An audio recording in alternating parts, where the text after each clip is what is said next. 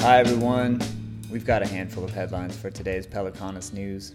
I've categorized them into life, social justice, drawdown, and wildlife. These stories are truly incredible and also reminders to me that conservation can actually work. Alright, our first story is in our category of life. It's coming out of ScienceDaily.com. Scientists discover new origins of life chemical reactions. 4 billion years ago, the Earth looked very different than it does today, devoid of life and covered by a vast ocean. Over the course of millions of years, in that primordial soup, life emerged. Researchers have long theorized how molecules came together to spark this transition. Now, scientists at Scripps Research have discovered a new set of chemical reactions that use cyanide, ammonia, and carbon dioxide, all thought to be common on the early Earth, to generate amino acids and nucleic acids, the building blocks of proteins and DNA.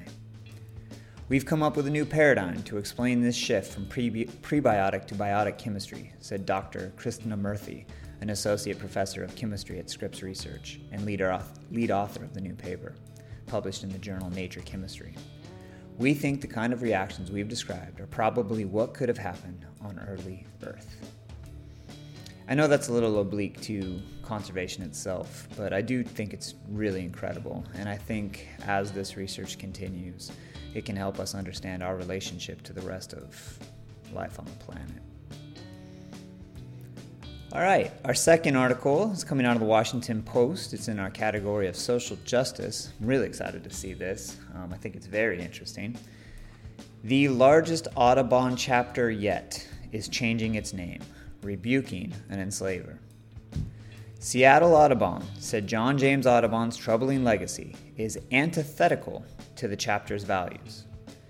One of the largest chapters in the National Audubon Society network is changing its name to distance itself from John James Audubon, the famed naturalist who also was an enslaver and strong critic of those who sought to free African Americans from bondage. In a virtual meeting with members, Seattle Audubon leaders described the action as a bold move to be among the first to change its name to promote anti-racism, diversity, and inclusion, and perhaps set an example for the 117-year-old society's more than 450 chapters to follow. The chapter's resolution to make the change was approved weeks ago by a 9-0 vote. In a statement, Claire Catania, the Seattle chapter's executive director, said the shameful legacy of the real John James Audubon, not the mythologized version, is antithetical to the mission of this organization and its values. So good for them for making that bold change. All right, our third category and our third story. This one is out of utilitydive.com. This is in our drawdown category. Newsom pushes for 20 gigawatt offshore wind goal by 2045, says California must up our game on climate. California needs to up our game on tackling climate change, including by laying out a clear path to achieve its 2030 climate goals, as well as carbon neutrality by 2045, Governor Gavin Newsom said in a letter to the California Air Resources Board. The letter, addressed to CARB Chair Leanne Randolph, urged regulators to establish a planning goal of at least 20 gigawatts of offshore wind by 2045, as well as aim to deploy 6 million heat pumps in homes and buildings by the end of the decade. CARB is putting together the 2022 update to its scoping plan, which charts the state's pathway to achieving carbon neutrality by 2045, which is actually closer than we all think. All right, last category here, 2 stories in this category of wildlife. The first one is out of WFDD.org. There are 40% more tigers in the world than previously estimated. It is the year of the tiger, and a new population assessment offers some hope for the endangered species.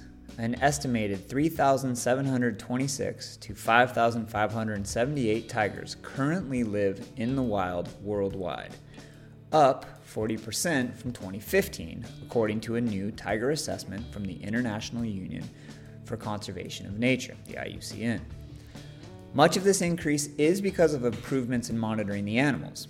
A fairly significant chunk of that 40% increase is explained by the fact that we're better at counting them, that many governments in particular have really sort of moved heaven and earth to do massive scale surveys. Luke Hunter, executive director of the Wildlife Conservation Society's Big Cat program, told NPR. The WCS is a nonprofit that has worked in roughly 60 countries around the world to save wildlife in wild places. Besides better counting method, Hunter also attributes the higher tiger numbers to an increase in conservation efforts by governments in the countries where they live.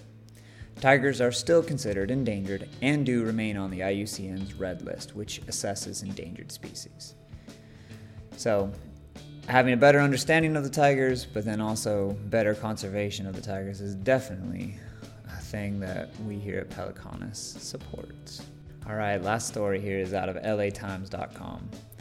Endangered salmon will swim in California River for first time in 80 years. California's Chinook salmon haven't been able to reach the McCloud River since 1942, when the construction of Shasta Dam blocked the fish from swimming upstream and sealed off their spawning areas in the cold mountain waters near Mount Shasta. After 80 years, endangered winter run Chinook are about to swim in the river once again. State and federal wildlife officials this week collected about 20,000 winter-run salmon eggs from the Livingston Stone National Fish Hatchery near Redding and drove them for 3 hours to a campground on the banks of the McCloud River. Members of the Winnemem Wintu tribe, who have long sought to return salmon to the river where their ancestors lived, held a ceremony as the eggs arrived in a cooler. "This is history for California that we've done this," said Colleen Sisk, the tribe's chief and spiritual leader. "It's a real blessing." All right, I hope these stories bring some optimism and lightness to your month, and I really look forward to sharing more in the future. Thank you.